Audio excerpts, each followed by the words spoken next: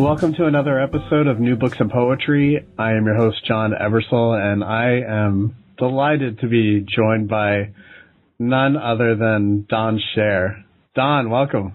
Great to be on here. It's great to see a fellow podcaster at work, John. Oh, well, thank you. Your podcast is amazing, and we were talking a little before we started recording your experience about podcasting, and I wanted to jump on that. Could you go back a little and tell the listeners about how your podcast kind of came about? Yeah, well, not too long after I came to Poetry Magazine, I realized that, Chris and I would talk back and forth about submissions, about poems, about books we were reading.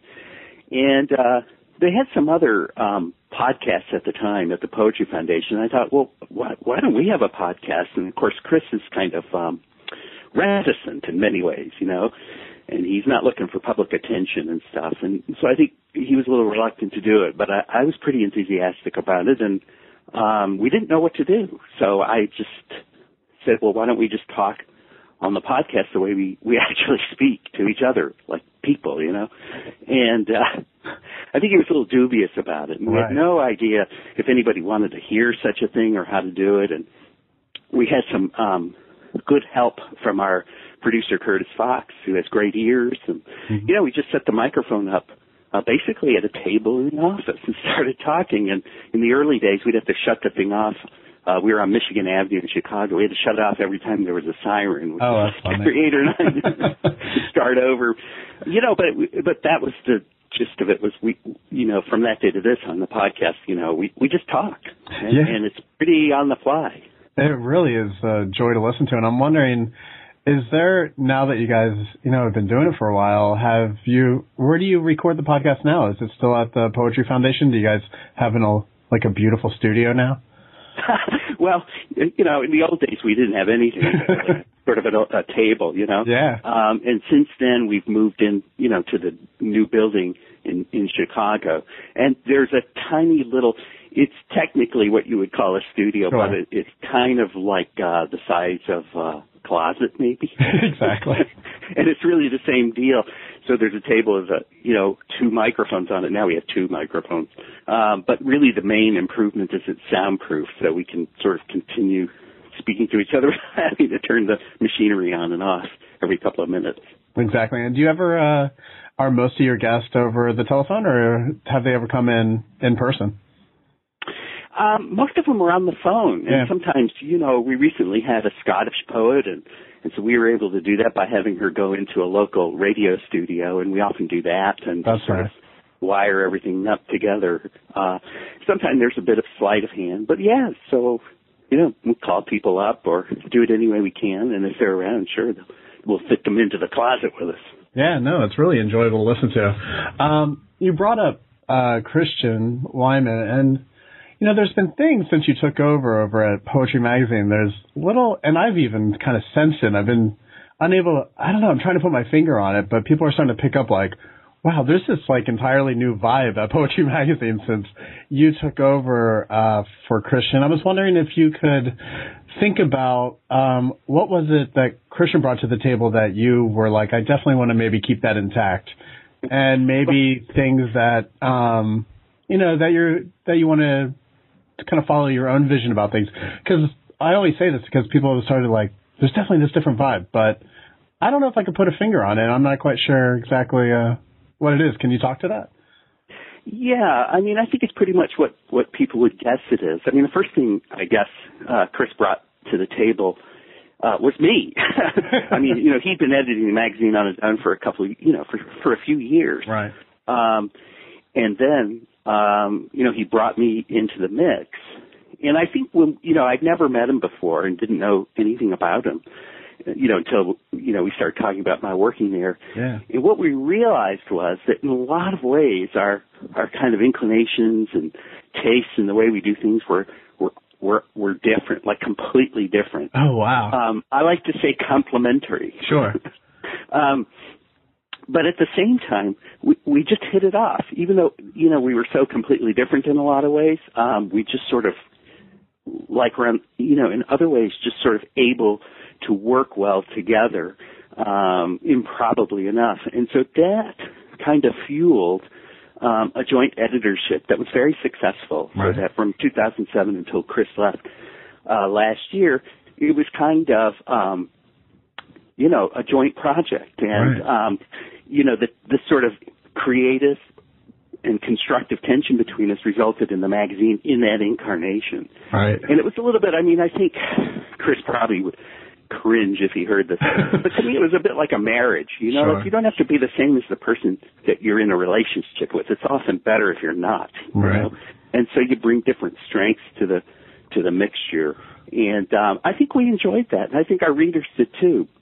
When I took over, it was kind of like, well, we've done that, mm-hmm. And so now what you see is kind of what it's like when somebody like me turned loose. This is you separated. Yeah, it's sort of like when people split up, people go a little wild there for a while. So this is like my wild years, maybe, I don't know, right? But it is different, and I think then too that rather than have something just go stale and predictable, the magazine, needed refreshing. Yeah. The vision is pretty much the same, but the substance of it is in texture and other things about the magazine over time as things unfold. They'll be different. And that's the fun of it. But also I think, it's a responsibility I have. No, definitely. And I think it's moving in the right direction. And it's funny how you said Christian was sort of like, when he cringed about the podcast, I could see that he's almost absent on social media where you are like, have a presence, Right. And so it's very, I sometimes think that your social media presence adds to, whether accurately or not, kind of a perception of the magazine in a way that you're, that I don't know, that you somehow have your finger dug into the pulse of things. Gouging them. Yeah, you're like stabbing it. And so, when we look at the table of contents, we see familiar names, but we also see kind of a generation of poets that haven't gotten a lot of attention in the pages of poetry. And I think that people are really, everyone I talk to is really kind of excited about the direction. So that is really great. Yeah, I hope so. It's a funny thing. I often think about this when I first started sending poems out to places like Poetry Magazine. First of all, the odds that you would meet or even know or be in the same place as sort of an editor of a magazine like Poetry or Paris Review, the odds were small. You would send poems off. It's a black box kind of a process. You wouldn't know who was doing what and what was going on in that place and what they were thinking. And, really a commitment of mine since I came to poetry was to change that, because there's real people reading the magazine. There's real people editing it and producing it. There are obviously, the poets are sending their work, and we're all kind of, together in this process, the readers, writers, and editors. And so I feel like I just enjoy making that a very transparent process. If somebody says something on social media, but I'm there, if they send a poem, I'm reading it, I'm thinking about it. And John, that's actually kind of how you and I have met. We've never actually met in person, but we have met. And we're working, both as writers and people who do sort of editorial work. There's no sense pretending that we're somehow oddly unaware that we're all coexisting.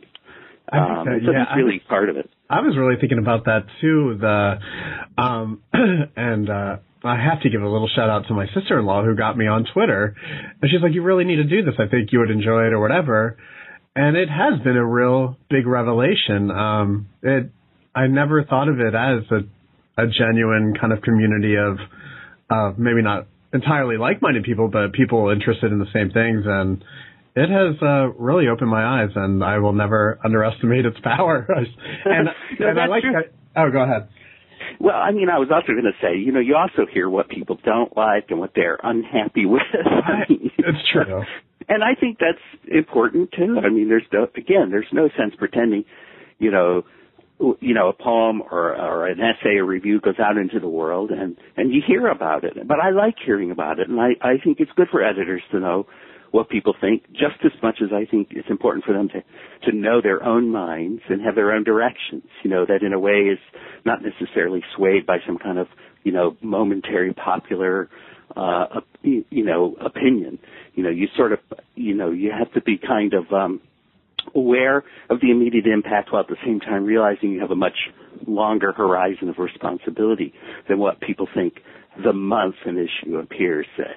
I mean, because people might, be reading, hopefully, some of this work 100 years from now or something. So you have to sort of balance all these things. But I find it energizing. I mean, I really do. And I've met some of the most incredible poets through social media. I have as well. It's really incredible. That is just, I never envisioned it at all. It's funny that you brought up the idea that poems will, and I was just thinking about this the other day, poems that will last 100 years. And I started thinking in the debates between conceptualism and like disposable text and all that jazz, that we had this idea that we want poems to withstand the test of time. And I thought, and I agree with that sensibility completely, while I know probably more people with a more maybe experimental ethos could care less about that, maybe. I don't know. But the thing about that is it's not a simple linear thing. So, for instance, the love song of J. Alfred Prufrock, as everybody must get tired of hearing, was in Poetry magazine almost 100 years ago. And the maximum number of readers it could have had at the time was, 300. I mean, there weren't a zillion subscribers or readers. That's incredible to think at that time.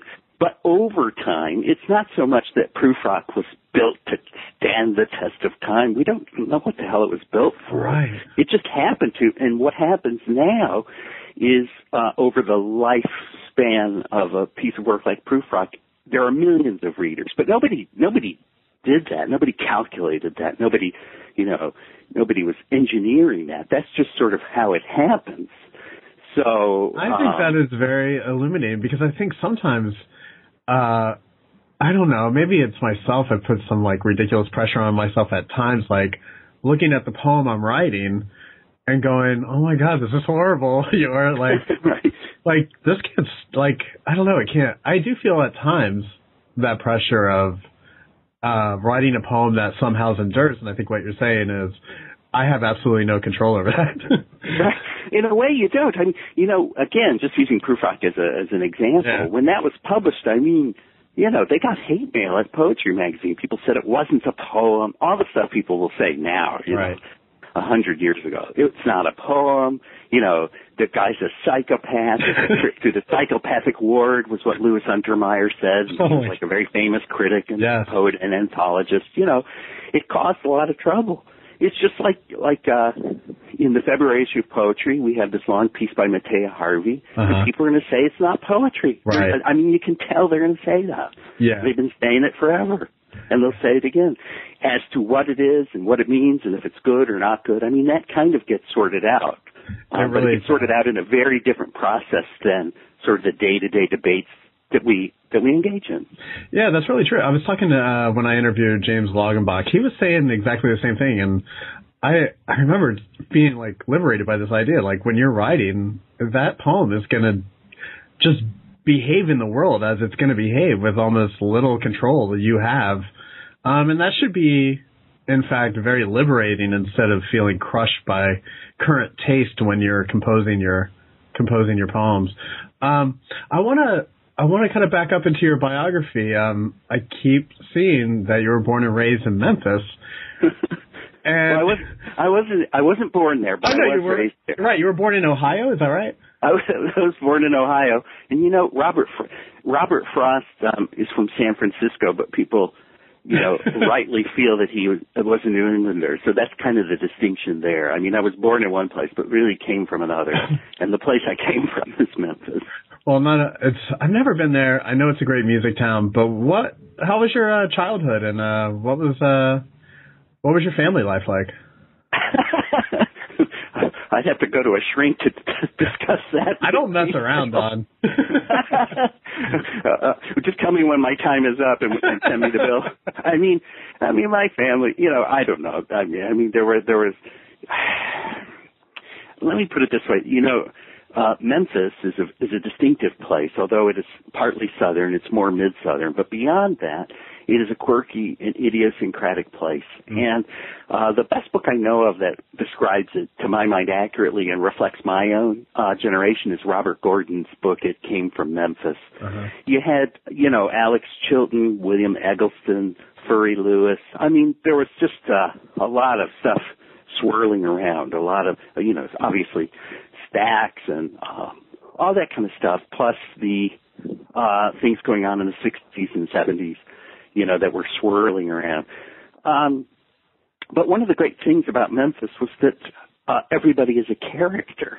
Yeah. And it's not really, it isn't done on purpose. People don't realize that they're characters. So there's something Faulknerian about it. That people turn into these very striking personalities without, having done that on purpose. So there's also an element of surprise and, more importantly, a sense that, nobody obeys the rules. Mm-hmm. This is kind of Elvis-y, people don't obey the rules because they don't know what they are. There aren't any rules. There's just sort of a haze and a swirl. Well, that sounds like a great environment for an it was pretty good. It was pretty good. I mean, I think if you were like me and my friends and you were interested in music or whatever sort of creative stuff kids do, or you play in a band, which I also did, you were kind of at odds from day one with this sort of dominant sorts of social structures. So that's not a bad thing. I mean, it sort of strengthens you and it gives you an ambition to sort of break out, sort of get out of town. And so when I was about 17, I got out of town. And where did you get out of town to? Well, it was something we thought about. Although I loved it there and glad I grew up there, you're always kind of thinking, how can I get out of here? I gotta get out of here.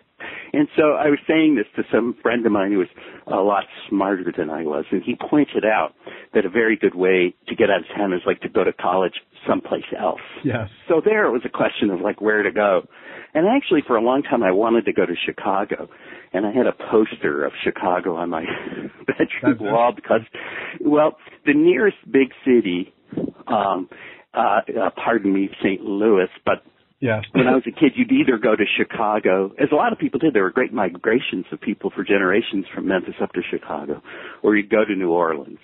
But my friend, he said, well, let's go to New York, Oh, man. Great, how do we do that? So we applied to schools in New York, and so next thing you know, there we are in New York in the 70s. It was great. That was great too. So how do you must have been pretty solid inside, because it seems that you survived the 70s in New York City. And where did you go to school there, and what was that experience like? Well, it's kind of funny, because I didn't make very good grades in high school. Yeah. I was sort of screwing around, getting in trouble, thrown out and all that stuff. But my smart friend had applied to Columbia University, and so I said, okay, I'll do that too. Not sort of realizing, you had to have good grades. So in the application materials, you had to write an essay and provide a reading list. Well, when I was getting in trouble, they would send me for punishment to the high school library. Oh my! And they had all these great classics because no one ever read them. They just sent me to, this like going to jail or not. It wasn't like, I'm sorry, you should expunge it. It wasn't like going to jail. Right. But it was where I went for punishment, and I pulled a book off the shelf, and it was called Crime and Punishment, and I thought, well, that suits my situation, And so it's a great story about bashing the landlord's head in, and I thought, wow, this is a good book. And next thing you know, unwittingly, I was reading really good books. Plus, my mom was a librarian, and she would drop me, off at the library and just turn me loose there. So the next thing you know, I'm reading all this cool stuff, and I just dumped all that. I was reading like Oswald Spengler as a teenager. It's like, whoa. So I put all this stuff on the application, and I think they sort of liked that. But in the essay, they wanted you to talk about what you're reading, and I said, well, I'm reading Sahara of the Beaux-Arts by H.L. Mencken. Oh, my God. So, and then I put a little cassette tape of my bad music that I had written. Really? And they let me in. So when I get in, and I'm in New York, when we went out for a beer, and one of the guys on the admissions team was there, and he said to me, we took a pretty big chance on you. Because they could have filled the class with people from New York, but they liked that I was from Tennessee. Right. And they got a big laugh out of my application. It's sort of, they enjoyed the unintentional comedy of my essay and stuff. And so they said, well, we'll take the guy. And for the first time in my life, I started making really good grades because I thought, if they kick me out of here, it's back to the South I go. Oh, my God. So I sort of, I buckled down. Exactly. And when did you is that when you kind of, I don't know, like kind of poetry found you, when you started kind of reading it seriously? When do you think that occurred? Well, I'll tell you, I was not an English major. Mm-hmm. I started taking classes with Elaine Pagels, and I became a religious studies major. And I was reading all these great ancient Near Eastern texts, biblical texts, and I was just completely absorbed in this and had a big crush on Elaine Pagels, And now at the time, Columbia was an all-male school, and I had a girlfriend who was at Brown. And I used to go visit up there, and that was co-ed, and everybody looked so normal and happy. So I transferred up there, and when I got there was a comp lit class I took. And on the reading list for this class were things, there was a lot of stuff, but it had Charles Olson and Pound and Eliot's Four Quartets and all kinds of great modernist stuff, and Williams and Patterson, And suddenly, I'd grown up in Memphis. They didn't have any poets in Memphis at that time. So I thought a poet was a guy with a long gray beard who was probably dead. Yeah. But right before I went off to New York with my friend, Allen Ginsberg came to town. It was the first time I'd ever seen a poet. And he started off with the harmonium, and sure. the Om for 20 minutes. Definitely. And I thought, that's very cool. That is very interesting. So between seeing Ginsberg, and then a couple of years later, really reading these great, modern poetry books, I just said, this is it. I just love this. I stayed a religious studies major, but, that experience of poetry for me, really did it. Just opened up a whole world that they never taught us about before. That's incredible. And your impulse to kind of take that religious track, was that kind of born out of family experience, or what do you think that was all about? I think it was because of the crush on Elaine Pagels, but also, well, because, we were reading these, like what are now known because of her as the Gnostic Gospels, and so the sense that there were these whole civilizations they don't sort of tell you about in high school or Sunday school for that matter. Yeah, just these immense, sprawling civilizations with all the kinds of mysterious texts that go along with them. Yeah. I became really fascinated with that. Reading that is very much like reading modernist poetry. You have to sort of situate yourself and really work at it. And I enjoyed that. So I became interested in myth and poetry and anthropology, which is a pretty trendy thing to do at that time anyway. But really, the ancient Near East was just so absorbing to think about that's what I studied when I was studying. Definitely. When how long were you in New York after you got you went to Brown and you were in Rhode Island. That's right. How did you find the transition from New York City to like a more New England setting? Because I really like Rhode Island. Well, New York is great, but I didn't have any money, and I think it's still true today that, if you're in New York and you have no money, it's kind of, it's not that much fun. It's actually it could be actually quite hard. Yes. And I was very naive. when I first got to New York, I was meeting these other kids, and they were all from the same two towns, Andover and Exeter. And I couldn't understand it. I said, why are you guys all from the same place? It's a prep school. I'd never heard of a prep school. I said, right. What the heck is that? So New York was great, and I had a blast, but it was a hard place to be for me, you know, just coming from, you know, where I was coming from. It was a bit more than I could deal with. And then Rhode Island, although it's totally different from Memphis, it has the same kind of aura, which is that there's a lot of strange and interesting things going on, and the place looks a little weird, and, you know, people are kind of off doing idiosyncratic things. And so, you know, I liked Providence a lot.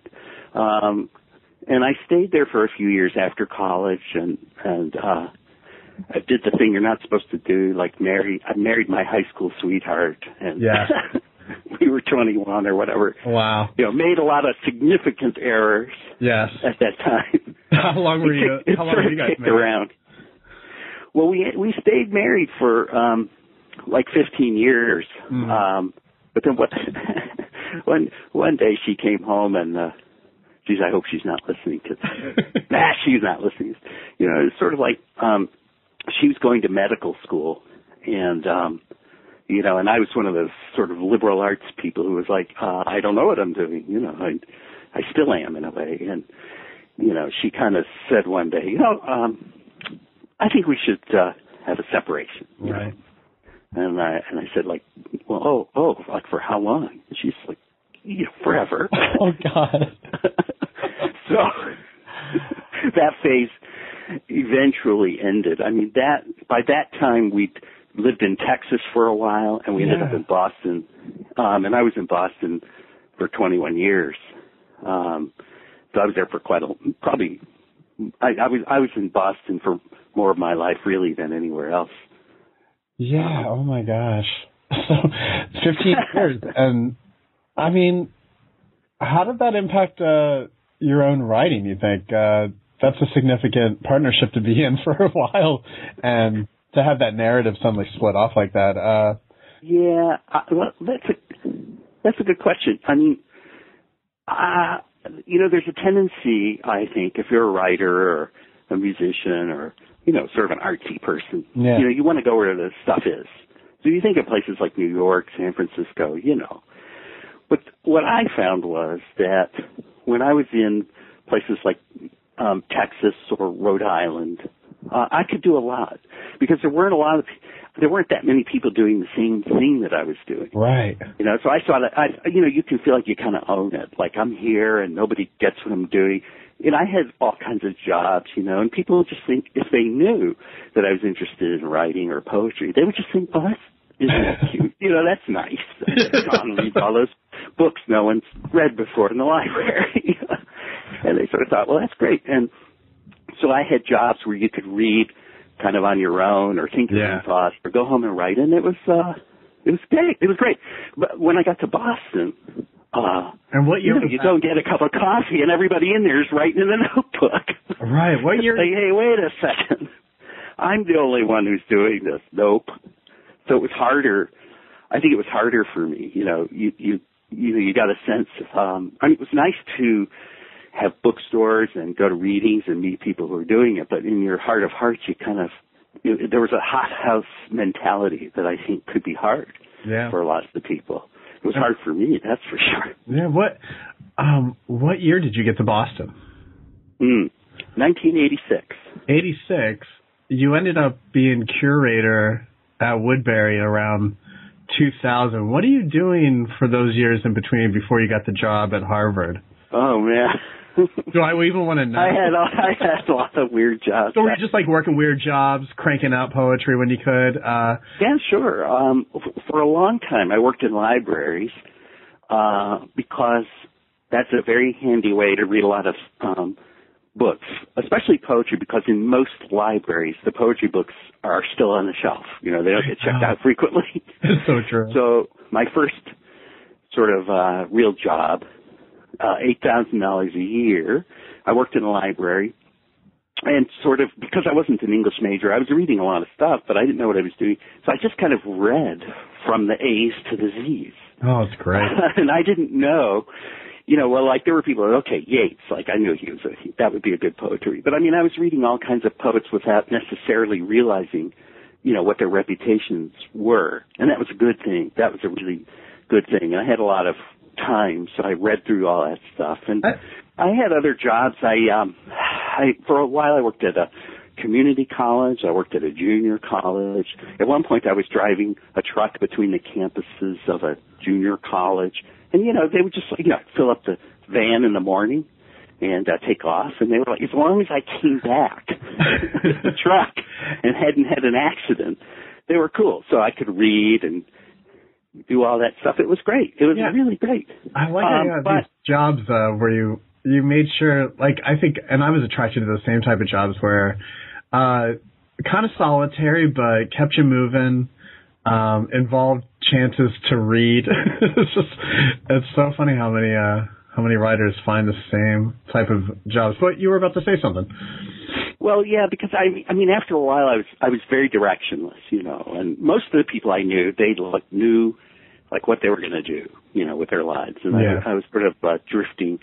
And at some point, I just thought, well, I don't know. I'll have to really, sort of get people to mentor me a little bit. And when I was like 29, I guess, I was working again in the library part-time, and I thought, well, maybe I should go to one of these writing programs. So I ended up in the writing program at Boston University, where I had great teachers, Derek Walcott, George Starbuck, Christopher Ricks, William Arrowsmith, really great mentors, And when you went into that, sorry to interrupt, were you kind of locked into poetry at that point? Oh, well, I thought I was, yeah. Okay. I pretty much was. All I wasn't sure what I was going to do.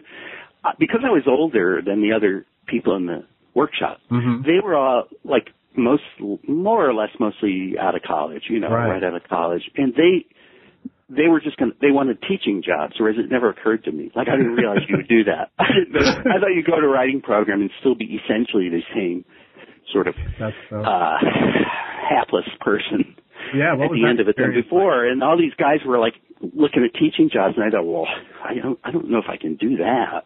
I didn't realize it. So, I just thought, well, I'm still going to be kicking around, but these mentors are great. Like I'm really learning a lot. I mean, they were kicking my ass and getting me to sort of straighten up and be serious. Because it's hard to take yourself seriously when you're sort of working these jobs and getting nowhere, and you're nobody and sending work out, and it's hard, right? So I then did, I became pretty serious. I thought, no, this is the thing I've got to do. And in that same first year that I was in Boston, I just sort of waltzed into the Office of Partisan Review offering my services, which were non-existent, really. And I think they looked at me and were just appalled. What is this apparition?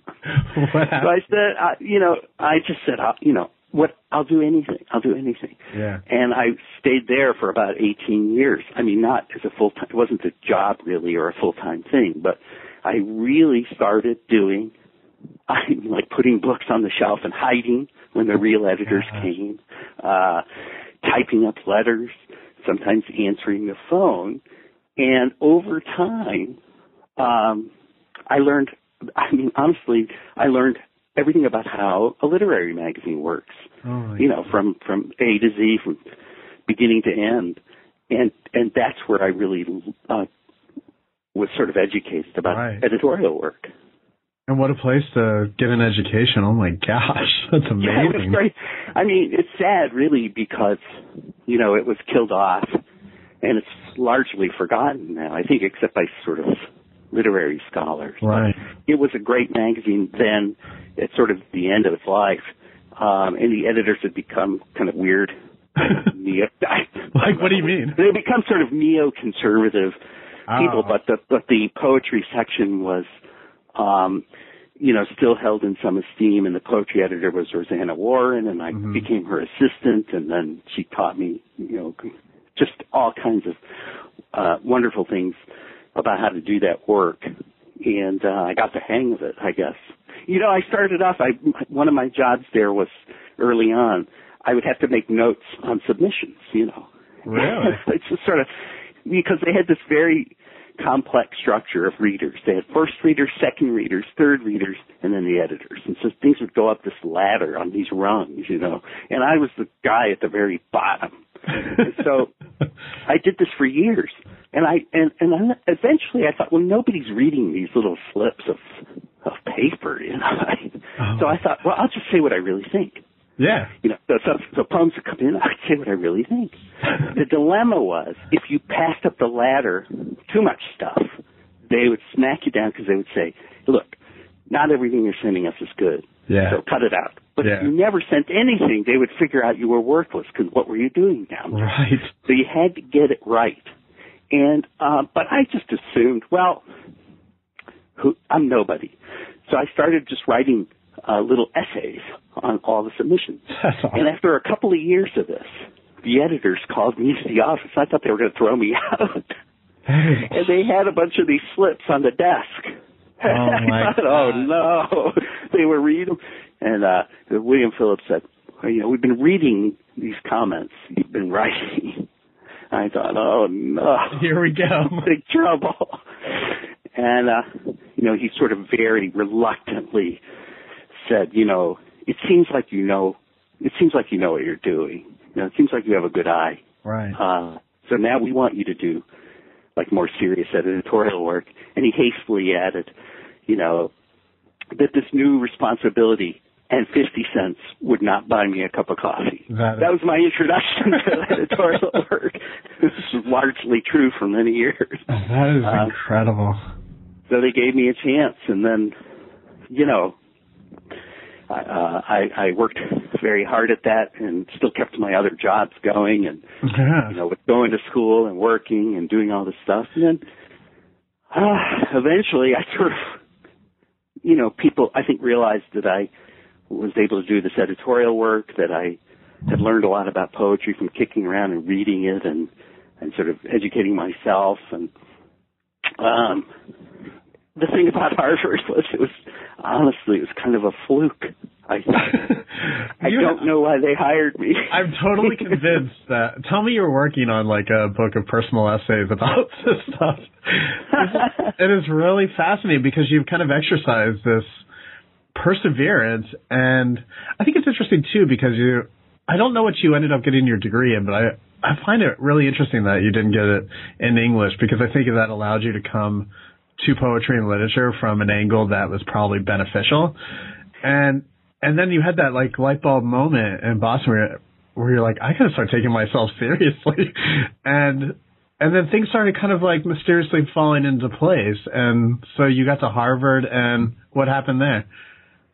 Well, I was the poetry editor for Harvard Review, but also the curator of poetry, working in the Woodbury Poetry Room. And my job was to acquire poetry books for Harvard and take care of that collection and add to it. And I created their first project to digitize and preserve poetry audio because they had a great audio archive that was disintegrating on old tapes and discs. So I came up with that. And, I was there for 7 years and very happy. It was it was like a dream job for a poetry writer. I know, you were probably pinching yourself all the time. Every day. And tell me about every single day. Why, you're kind of, it sounds like, things are starting to really kind of crystallize professionally. What's going on with your poetry? Your first book has already come out, is that right? My first book was actually a book of translations of poetry. Mm-hmm. The Miguel Hernandez I started because when I was a teenager, lonely in New York, I was hanging out in the sort of dark corners of the library, and I had taken Spanish in high school and just started reading poems in Spanish without really knowing sort of what it was I was doing or who to read. And I stumbled on Hernandez, and I, started mentioning him to a lot of people, and they didn't really know him. Yeah. So for myself and for them, I would translate these poems, and people would say, "Oh, these are great poems." And I was still doing that off and on. And Derek Walcott sort of he sort of didn't like my own poems at first. That was his pedagogical method, was to sort of break you down. Right. And so, it's like, well, what else are you doing? Yeah. I'm translating these other poems that are like better than mine. Oh, wow. And he looked at them and he said, you should really keep doing that. You should translate those. You should do that. You should work on that. And again, it was a thing where I didn't really know how seriously I should take it. And he said, no, you should do this. So I did that. And that set me off in that direction, so that in 1997, my first book was really these translated poems of Miguel Hernandez from Blood Axe. Yeah. And around that time, too, I edited a book called Seneca in English for Penguin Classics. Yeah, So my first books were not books of my own poems. I think that is so interesting. What did the experience of translating do for you as you, just approached your own poetry? A lot of people naturally ask about this. Yeah. And they assume that I have some affinity with a poet or poets that I've translated. But I don't. Miguel Hernandez was a very courageous guy. He only lived to be 31, but he got caught up in the Spanish Civil War and endured great hardship, poverty, and disease, and eventually was given a death sentence by Franco. Although they didn't execute him, his health deteriorated in Franco's prisons, and he died there as a young poet. So for me, there's nobody more different for me than a Miguel Hernandez. So actually what's happening there is that his work, again, this is, it's funny, I never thought about it till now, but it's sort of like what we were talking about with Chris Wyman. The difference between me and this other poet was the field of creative work. Right. It's just this courageousness, this nobility, this involvement in a world that I can only imagine. Right. And can't even really imagine. Sure. Was what really got me going and really just created a place in my own imagination where a kind of passion was able to come through in the translations. If I related to him, on some very personal level and said, we're the same, we're just, we're kindred spirits, it would have been a bore. The results would have been boring. I think that's right. You seem you have a pattern of putting yourself into kind of healthy antagonisms, it seems like. Yes, because I think it comes from a kind of thinking about literature that Empson articulated. I didn't know Empson as a young person, but he has said that really the purpose of creative literature is to come into contact with people who have different values than you do. Right. That is actually the value of what we're doing with things like poetry. And I guess I instinctively always felt that way. Again, growing up in a place where there's a lot of different things happening, different kinds of music, different races, different political viewpoints, is actually a constructive and strengthening aspect of our own culture. It's a good thing. And we benefit from it. In a way, I was lucky all along to find very few people who sort of liked what I liked or thought what I thought, because you had to really work at what you were doing to get anywhere. Otherwise, you'd just be hanging around. Everybody would be going, yeah, I love Frank O'Hara. Exactly. Yeah, I love, whoever it is. It's very easy. And there's nothing wrong with it. It's just that it didn't happen for me that way. No, and I think there's a huge benefit to that. I think I agree with that in the sense of like when I see poetry or criticism or poetic theory that kind of intuitively strikes me as like, oh wow, I don't share that. It does simultaneously force me to evaluate and reevaluate my own literary values. That's really great. So, past the translations, your work, how do you see, because we're going to read, from Wishbone today, I'm wondering how your work as you see it through Union, Squandermania to Wishbone, where do you see kind of your trajectory as a poet?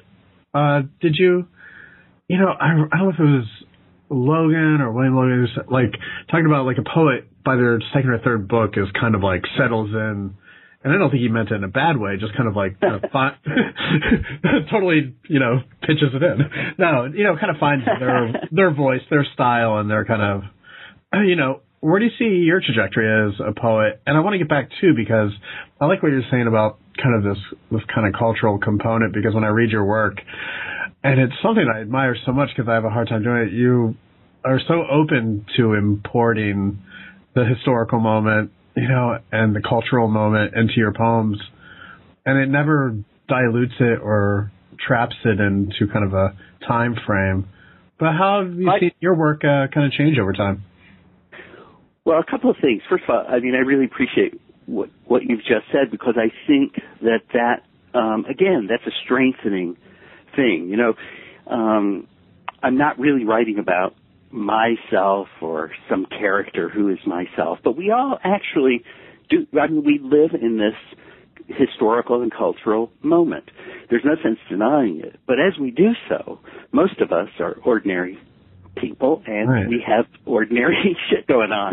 We get married, we split up, or what, day-to-day stuff is not on a different plane from the political stuff and historical things that we're implicated in and participate in, or maybe some people also choose to kind of ignore, but you can't. So that the great things happening that you read about, by great I don't mean good, I mean like the larger things that transpire around us, which right. are history in the making every day, they impinge upon our personal relationships. They create the atmosphere in which we connect with each other or fight with each other, or, good as well as terrible things unfold every hour, every moment. And so I just feel like, the poems I write get caught in that, that kind of mesh. Yeah. It's just a part of it, And so now the thing about what William Logan says is interesting, because that may be true if you're well known as a poet. So that if you're, I'm not going to use any names as examples, but, a well-known poet, it's unlikely that somebody's going to say, like, this one's okay, that one's not, this one's no good, that, like nobody's going to edit a famous poet too terribly much. Right. Because presumably they know what they're doing and they're succeeding at it and they have a readership and people like it. And that being the case, there probably is a tendency to sort of work from the things that have worked for you before with some modifications.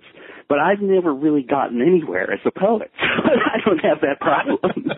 So for me, if there's a book of poems, it really isn't under the shadow of any previous accomplishment, because for better or worse, I don't have that.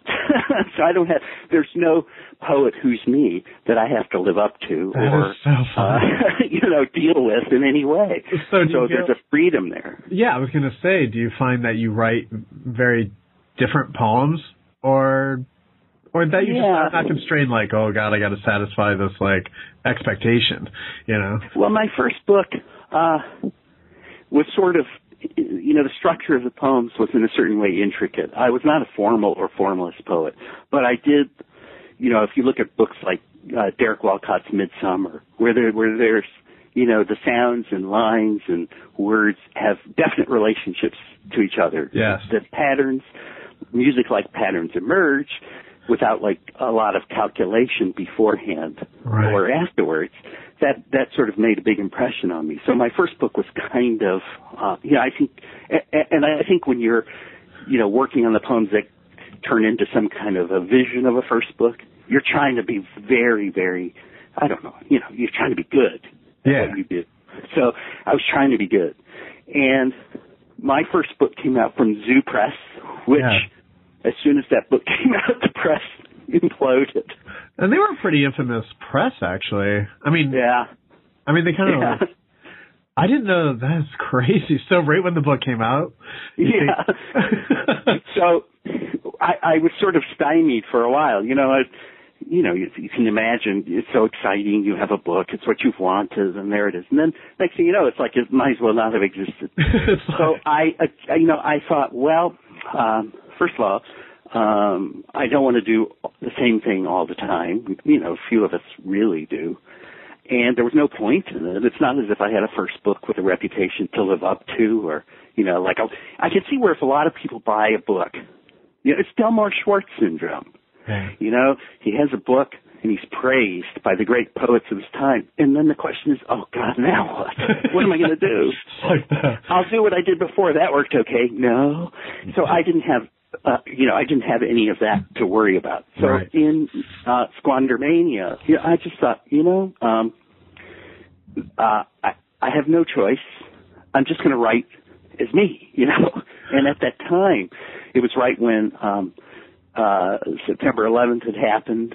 Yeah. There was a lot of sort of rhetoric, political rhetoric that caused most of us, I think, even to this day, to, you question, like, okay, somebody is saying this, but do they really mean what those words are saying? Right. So I was caught up, like all of us were, in a world where, the sort of standard articulations of things were not right. No, there was that's so true. Something that just didn't make sense, It's weird how historical moments kind of boil over its own lexicon in a way, and changes. It forces us to hear that language in a way that's disturbing.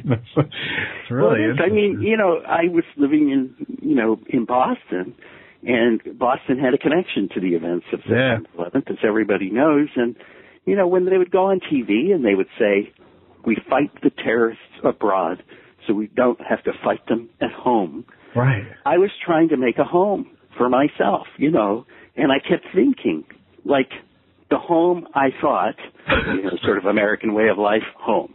Yeah. Maybe I'll have a house, and a kid, and all that stuff, and you just think, well, they're saying that the terrorists are going to be running down my street. Right. We better fight them over there because they're going to be, and so I was struggling, and I talked to my folks, and, my folks had lived through the Depression and World War II, mm-hmm. and they said, if we thought like you do, you wouldn't even be here.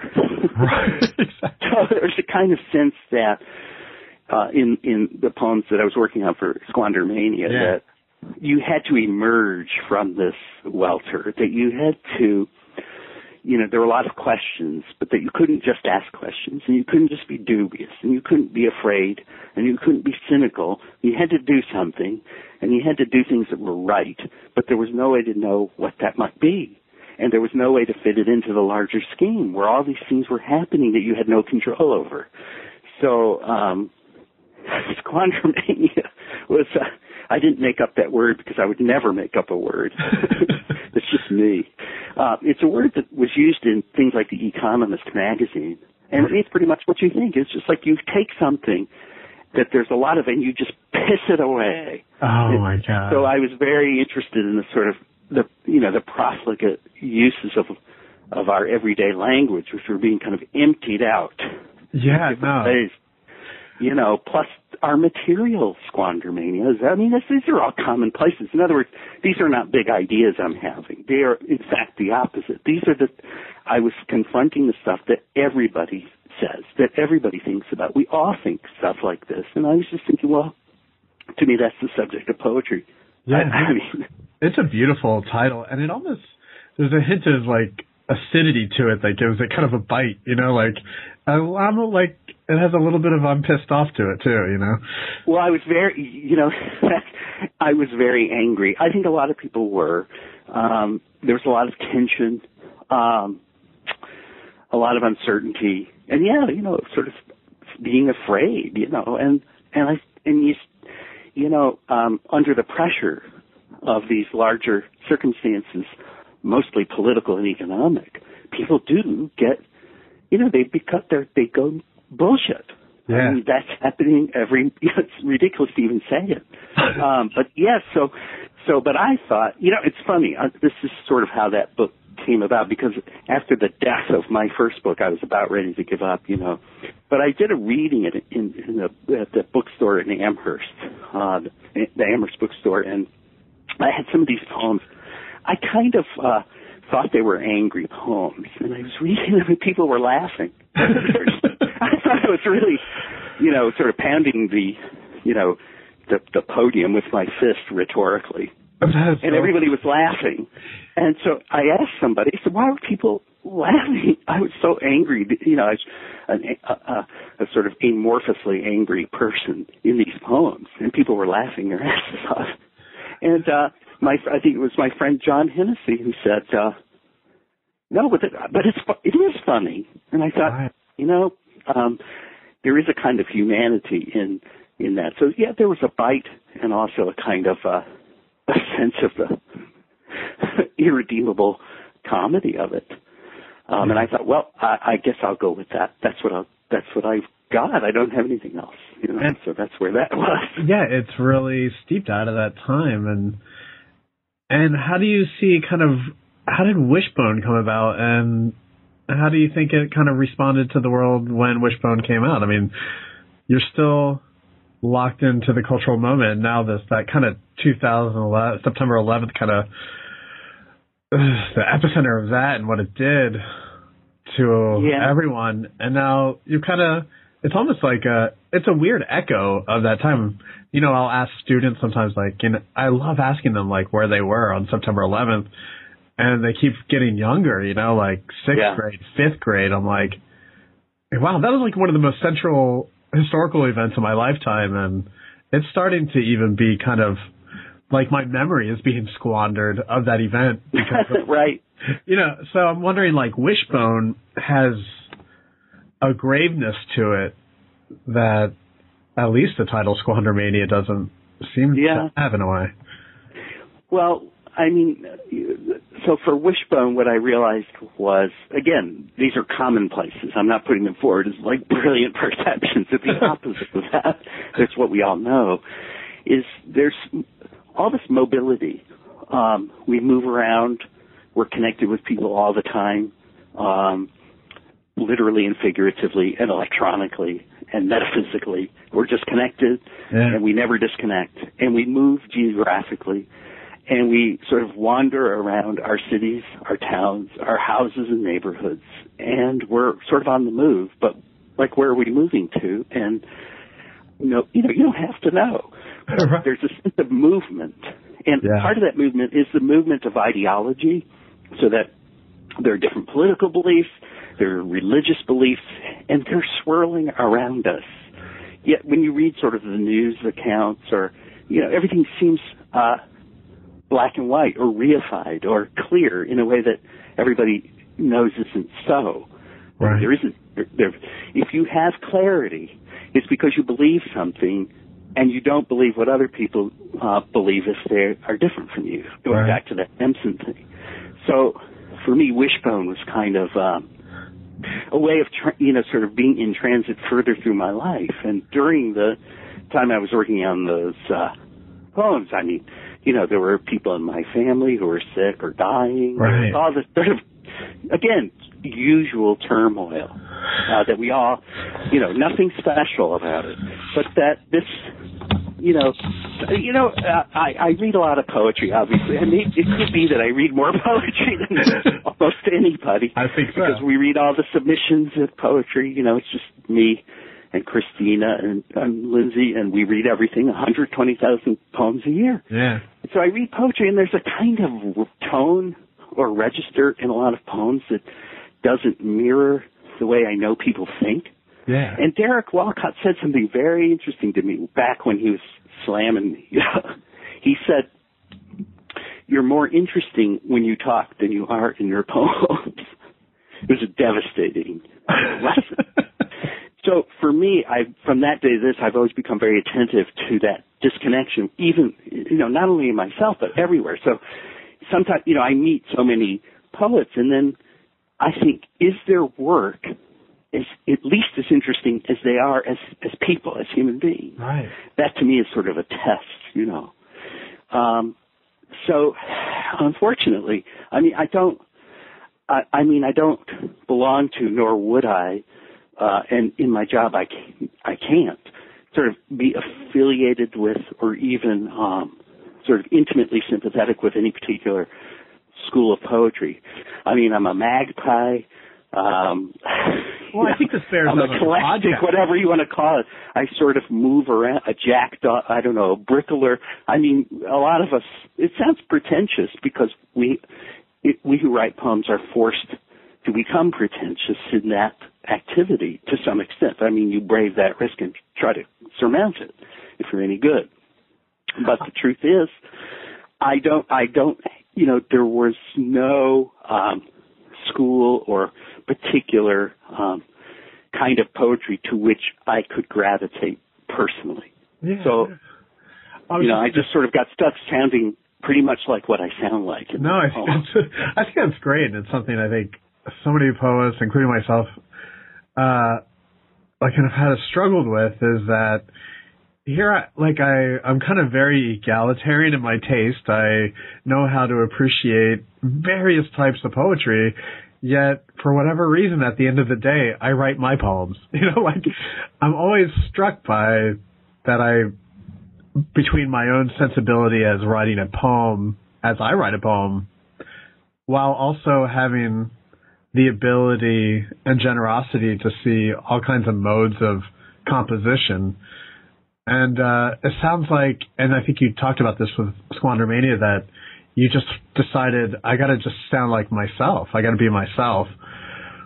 And yet it's not, and this is very much what you're saying. And yet it isn't, as they say, about me. So the more I right. Another great piece of advice I got as a young poet was, I was trying to be clever, like we all are at that stage. And, somebody said, look, you got to read Ben Jonson, read all of it, all of his poems, because he was witty, but you can't imitate him. But you can't make, so it's almost like an education, a deep education in poetry is what allows you to be yourself. You can't just be yourself without being informed by something or a lot of things. And the more I read, the more I could sort of figure out what would be, there's no sense imitating Emily Dickinson. There's no sense imitating Seamus Heaney. There's no sense imitating Kenny Goldsmith. Right. There's just no, so in the end, you read to discover what's left over for you to do. Right. And the more you read, the more you sort of figure out, well, this is my little thing over here, because I'm well aware that all these other things have been done by people who will do them better than you. My old teacher, George Starbuck, also taught me this. It was great. I don't know, I wrote some poem and brought it in to him, and he read it very carefully. Yeah. Very silent, staring at the page, stroking his chin, and he's a very quiet guy usually, and he said, this is a very good poem. This is a very good poem. But I know of a better one on the same subject. Right. It's called Frosted Midnight by Coleridge. I was like, oh, shit. Well, I'll talk to you later, man. Yeah. It's like, the stakes are very high. Yeah. So it's not just, I'm writing the way I write. You have to know what that is. You have to know what it's worth, if anything. You have to know what it means. You have to know the things to do that have been done better, so that you don't sort of churn out weak, worthless imitations of what someone else has really done, past the point of our imagining. Oh, that is great. Let's go ahead and hear some of these poems and crack open Wishbone, if you don't mind. Sure. So, with all that build-up, people will realize how modest, and I'm not being silly about that, how modest my claims are for my own work. I do not. No, I don't go around thinking I'm this terrific poet. I think people are going to, especially younger poets, I think are really going to love what you just said. I think it's really going to clarify some things for them. And it's interesting I did want to ask you, because when you were talking about personal experience, you know, you're quick to demote it as nothing special. And I don't think you're saying when you have these human experiences in your personal life, you just shrug and blow them off and be like, hey, look, you know, everyone does this. So at some point in your poetry, you do talk about the personal, but like you said earlier, it is always meshed in that which is larger than your personal experience. And I think that is like one of the true strengths of your poetry is the meshing. I loved when you said that, because that's exactly how I felt your poems felt. They felt meshed with the lived world and you in it. So that was really, really a beautiful way to put it, a meshing. So you're welcome. So I sent you a little list, because I was a little dictator about it. But I was hoping you could go ahead and read on page 41 the gospel truth, and if there's anything you want to say about it before you read, feel free to. Well, you know, I'll just preface it by saying in Squandermania, I put all these notes because the welter of information that was so interesting to me became literally hysterical and was part of the squandering and the Squandermania. And then people would always say, I mean, you know, it's like, that's just too much. Right. So in this book, I don't have any notes really. There's no, you know, the sources are just the things that surround us, and that includes books, you know, that we're all reading and chattering away about on social media. So there are things that underwrite these and little bits taken from them. Sure. So there's not much explanation to do, because the explanation would like sink the boat of the poem, which is as it should be. But anyway, this is the gospel truth.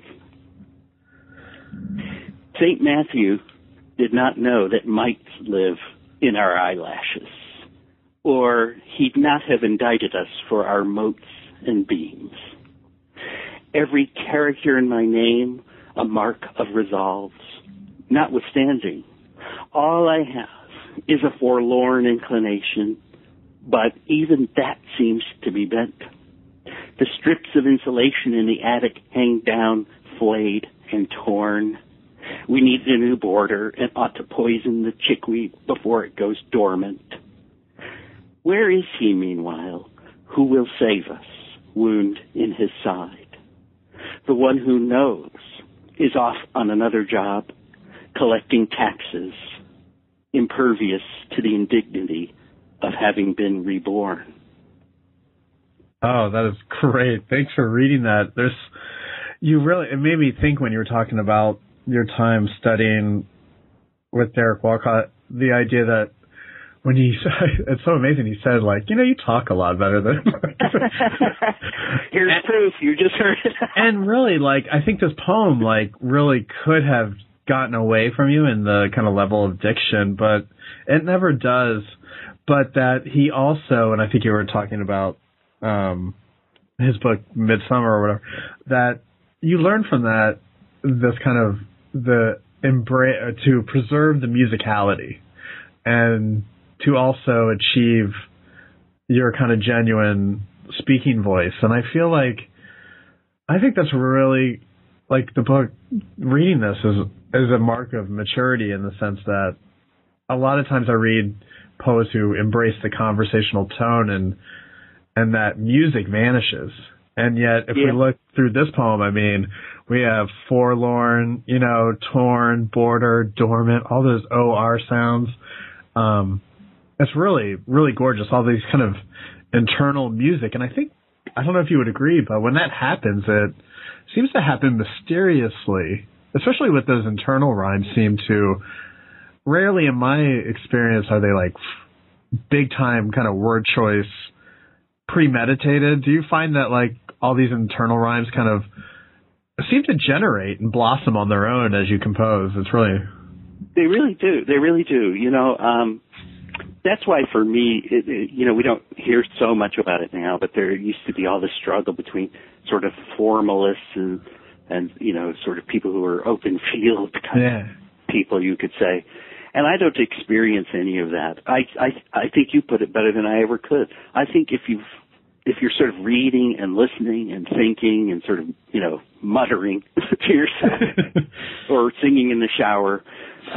Those sounds, they come and they blossom, and they're there. They're there in the language everywhere. And it's just a matter of, letting them in. I think when people start manhandling their poems and, tugging on one end of the thread, they risk losing a kind of music because they're worried about what sense it will make, or what, they're worried about what people will think, right. Which is good. I mean, you should worry about that. But I think there's a kind of self-consciousness that I have tried to expunge from that process. Yeah. I don't have anything, it's a kind of negative capability. I don't have designs upon anybody. Right. But I do hear, the sounds and the words that we use. And when they come, I snare them, if I can. Yeah. The goal, anyway. I think you do, definitely. And it's funny that you brought up your humor earlier. And I think being that humor almost derives from that attentiveness to the sound of language. I'm still kind of teasing that out.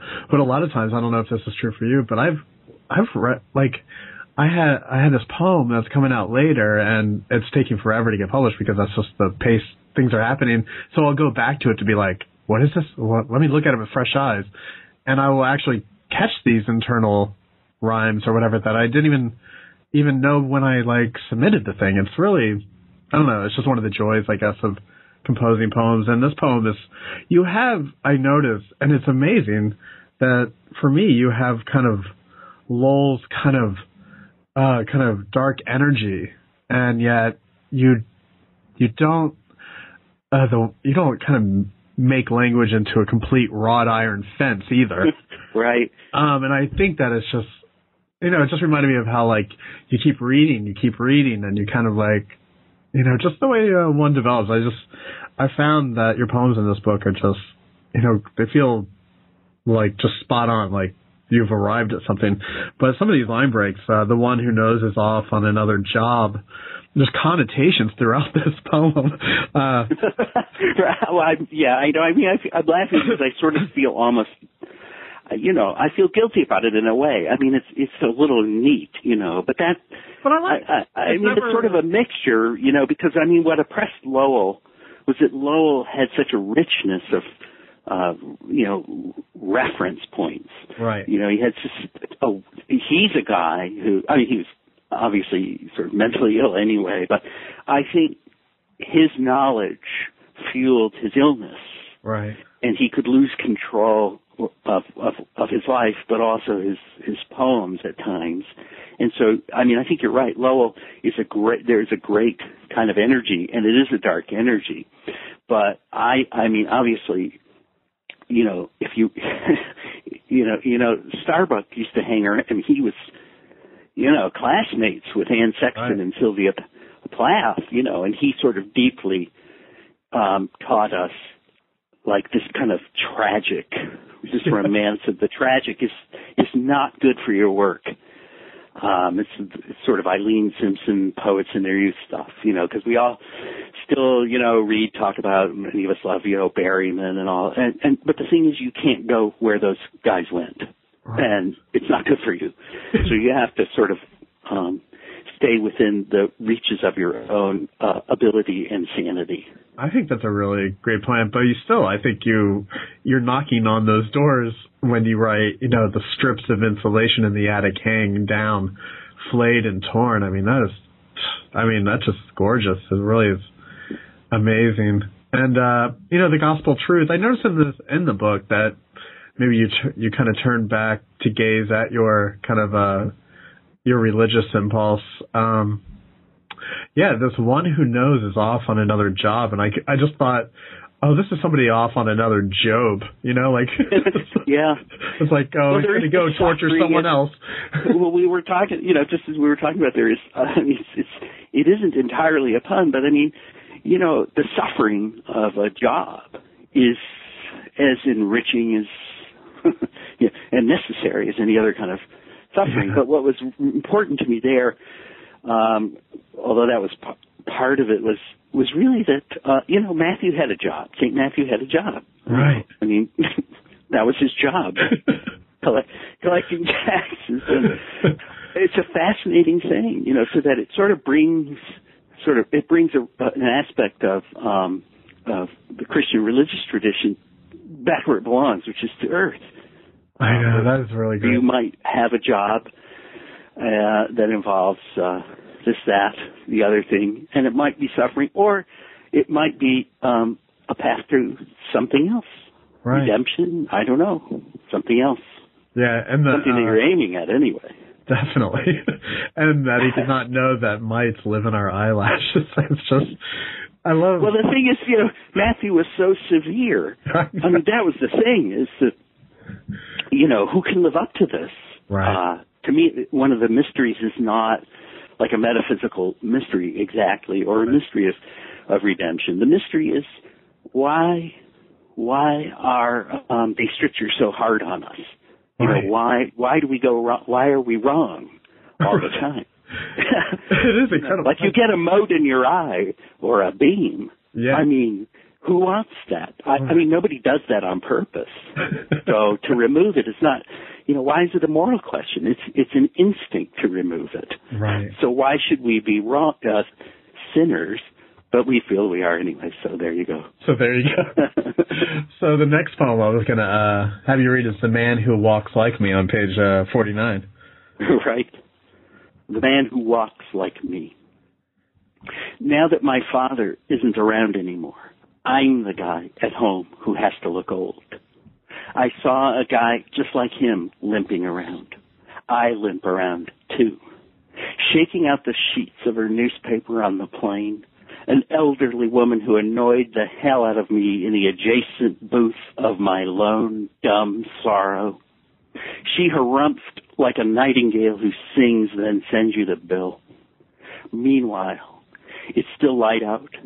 It's still day. I denounce my own day. Then I walk out just like the man who walks like me. I studied him hard, but the body is no scientist. Thank you so much, Don. That was great. It was funny, when I just heard you read this, when she harumphed like a nightingale, it was, and then that sends you the bill, it was, I really kind of think of your experience in Amherst and people laugh, because I think I laughed at its accuracy, that things that strike us true make us laugh. And so, I don't know. It's the thing about, now there is a reference I should, or a source I should, which is the nightingale who sings and sends you the bill. I think it's from Artie Shaw, who was talking about a singer. Artie Shaw's big band, he had a lot of female singers, and he knew, a lot of musicians, and that's how I think he described somebody kind of nastily using a version of that wording. That was great. And, you mentioned your father. Does he find his way into your poetry a lot? It's a funny thing. When you're sort of a younger poet, you always look around and you say, if I get married, I'm not writing about being married in my poems. I'm not that icky. I'm not doing it. Right. And, like you say, somebody has a kid. You say, if I have a kid, I'm not writing about that in my poems, And it's like, I'm not writing about my father. If somebody dies, there's this whole thing, right? Right. Against the lyric, which is like, if I see another poem with somebody's father dying in it or a grandfather, if I see another poem like that, I'm going to puke. Right. You just hear this every minute of the day. Definitely. And you tell yourself that. I'm not going to do that. Well, let me tell people who haven't experienced it. If you become a father or a mother, you will write about it. Right. If somebody dies close to you, you can have great notions and beliefs about the value or the lack of value of lyric poetry, as it's sort of stigmatized today, or confessional poetry, another term of abuse. But it's going to get in there for most of us, and there's no point in shutting it out. I tried to shut it out. I mean, when my old man died, I just said, well, this is my personal thing. That's kind of, it doesn't make psychological sense to say this great thing, this great kind of milestone occurred, and I'm going to ignore it. I totally agree I'm not with even going to pay any attention to it in my poems. My poems will never know that this happened. Well, I just don't know how to do that. Well, it was so funny. I tell this story kind of a lot because it scarred me when I was at Columbia doing the MFA, and Richard Howard told me this story that he was, a young man at the time, and he was sitting in proximity to Auden and listening to Anne Sexton read, and it was about a poem about her like grandmother or something. And I mean, this could be total a myth. I have no idea, but he told me he heard Auden like lean over to somebody and said, "Who gives a shit about Anne Sexton's grandmother?" And when I heard that story, I almost like died. I was like, I will never write my grandmother ever. I will not write about, and I think you're so right that like. Yeah, but remember, Auden's the guy who wrote, lay or sleepy head, my love, And come on. So Auden, that was a great remark. Auden was a big remarker. But look at his poems. It doesn't make any sense. They're filled with his family life, his personal relationships. Exactly. It's filled with them. Look at New Year Letter. It's just one person he knows after another. You could say, well, who cares if he knew Erica Mann and was going to marry her to.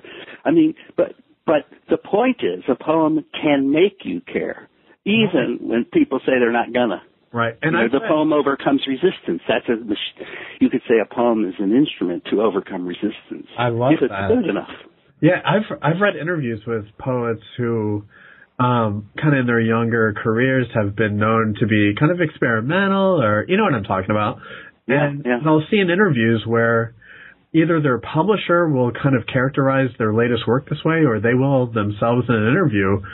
But it'll be like they'll start, like their personal life is encroaching on their newer work as they got older, and it's kind of like this big kind of.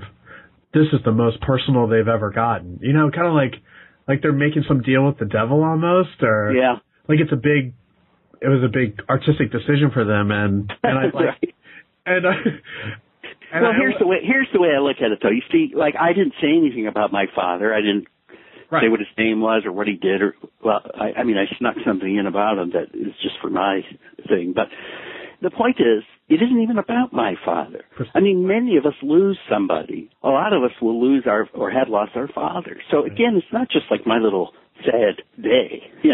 It's just everybody goes through a certain kind of experience, and so the poems reflect that or are educated by that in some way. I mean, it's at the back of our basic human experience, whether we care or not, or want to write about it or not. It's still there anyway. I mean, it's just sort of the elephant in the living room for many of us.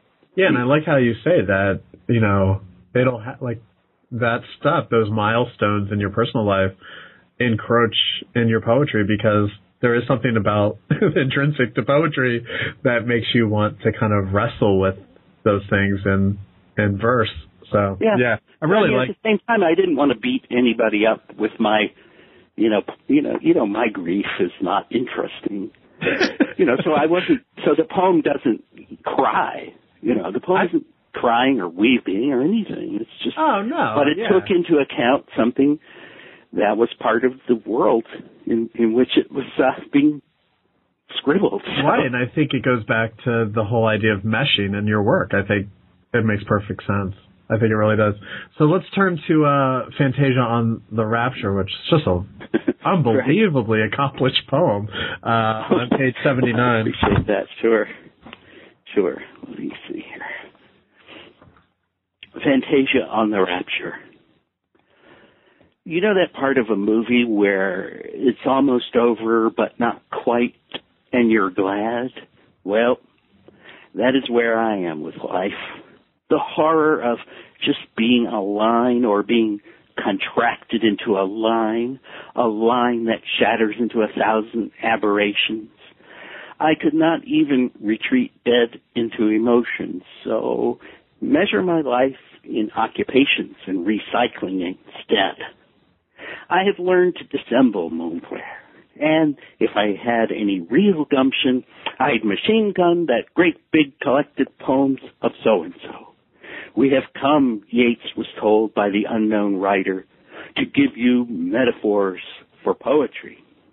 Like him, my wife tells me, I have been engaged in bouts of snoring, of sleeps, of dreams with sounds, hallucinations, scents, flashes of light, and movements of external objects, namely mosquitoes and cats.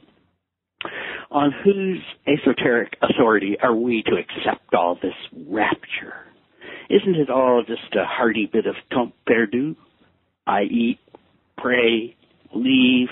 I asked for some TLC, but all I got was the Learning Channel. Well, life is nothing if not educational, cultural capital, absolute Titus. I don't believe that an individual is the result of a crowd of a million divided by a million. And I don't believe in pinning you down like a butterfly or know how many stars should be in the evening sky before we start to pray. But I do know that affliction most do give us eyes to see. Don, thanks. That was great. There's so much going on in this poem. I really like there. It's really just been a delight to go through this book the last couple of weeks, and again, your language. You have such a great way of kind of cunningly referring to the historical. At first, when I was like, measure my life in occupations and recycling instead, I was like, yeah, occupations, like jobs. And then I was like, oh, also the behavior of empires, like. That's right. Well, that's it. That's it in a nutshell. I mean, it's like, just when you think you're going about your internal private business, what right. you are doing is participating in the workings, obviously, of the whole, of everything. Right. And that is just, it's really incredible because, to measure my life in occupation and trusting intuitively language to kind of lead you there into flowering those meanings. It's so great. How does this poem come about? Well, it was sort of, you can tell, I mean, it's a bit of a mishmash. I mean, it's a kind of distraction that you feel when you're sort of down and out. I mean, you get distracted and it's hard to concentrate and all this stuff is going on, and if you're trying to write poems, you worry about what can I be doing? And you're always aware of the big collected poems of so and so. These sort of things hover around heavily. I love that. And and at the time, I was interested in how, Yeats, who's the most sort of dramatic as well as melodramatic of poets, was so, got so hung up in automatic writing. I mean, because that's sort of antithetical to what Yeats really is known for. I know that whole period is crazy if you think about it. Yeah. And the sleeps I mentioned, I was wondering about Yeats. Well, that's right out of Yeats. These, the unknown writers, these presences who would come to Yeats when they were doing the automatic writing, Yeats and his wife. Yeah. And according to Yeats, these presences came to give him metaphors for poetry, which I just love. I love it. Somebody had to give Yeats some metaphors. Oh, it's these weird automatic writing spirits. So I love that. And one of the things that happens in the automatic writing is the words are spelled kind of funny. Yeah. And sleeps is spelled SLEAS. And it looks sort of like apnea is about to unfurl. I was spelling thinking that way. That's so funny. So that's the snoring. It's sort of like you're saying, it blossomed into the sleeps, which, I think again, you reach an age or something and you start snoring. And to me, it's sort of the vocalization of inchoate, sort of accumulated angst. That is hilarious. And I was just trying to put that back in poems, you know, and so for this was kind of, it wasn't automatic writing, but, you know, there was a kind of rapture that I was aiming toward. I mean, I was thinking about that. Like, we think of rapture as being like up in the sky, up in heaven. It's about to descend upon us and do something to us, and everybody's waiting. Like, when is it going to come? Right. And meanwhile, we're sort of snoring, sleeping through life. Oh, that is so recycling everything. You know, what do we do? Well, I'll take the recycling out, and you know, who knows if I'll get back in to the house. You know. No, I think you nailed it completely. And then the hearty bit of it's Temps Perdu. Is that right? Temps Perdu. It's like lost time. It's like, you know, the Proustian. Oh my God! Like the thing. I love the thing we lose. It's time. That is great. Oh my gosh. So. This affliction, too, at the end just killed me. When pinning you down like a butt, oh, gosh. There's so much going on in the end here, too. I don't know why I thought the crowd of 1,000,000 divided by 1,000,000, and I don't believe in pinning you down. That million pinning. And then, and then it kind of scatters. You bring the reader's eye, you kind of drag it like a computer cursor right up to the sky. How many stars should be in the evening sky before we start to pray? That is just heartbreaking. It's really a beautiful poem. Thank you. Yeah. No, it's like, what do we have to do to get some rapture around here? You know, when do we do it? What do we do? And I want to tweet about it when it comes. Yeah, exactly. That's how we'll know. That's how we'll know. So a million tweets. That is hilarious. Oh, God. The last poem I'm going to have you read and take us out on is called Looking Over My Shoulder. Right. Well, this one's, I think, clearer, doesn't need much explanation. I'm so tempted to say it's a true story, but, don't you know, like poets always want to say, this really happened. But I don't know if this sort of happened. So it's called Looking Over My Shoulder. I went to heaven once, sadly leaving my push mower and orange snow shovel behind, like uneaten food pushed aside on a stark china plate. The man upstairs was not happy. He liked a sharp blade and a clear driveway. His strictures were stringent enough to shrive a cactus. Yet it was I who blindly insisted on formalities and stood on what I thought was ceremony. I could scarcely taste the beer he poured or eat my ham sandwich. When our visit was over, he shook my hand and sent me somersaulting back to my village, where I was filled, thank God, with genuine salt. Don Scher, thank you. I have met my maker, and now, John, I have met you. Not necessarily in that order. I really appreciate you coming on New Books and Poetry. Thank you. Thank you for having me. This was a great, great conversation. I really enjoyed it. Me too.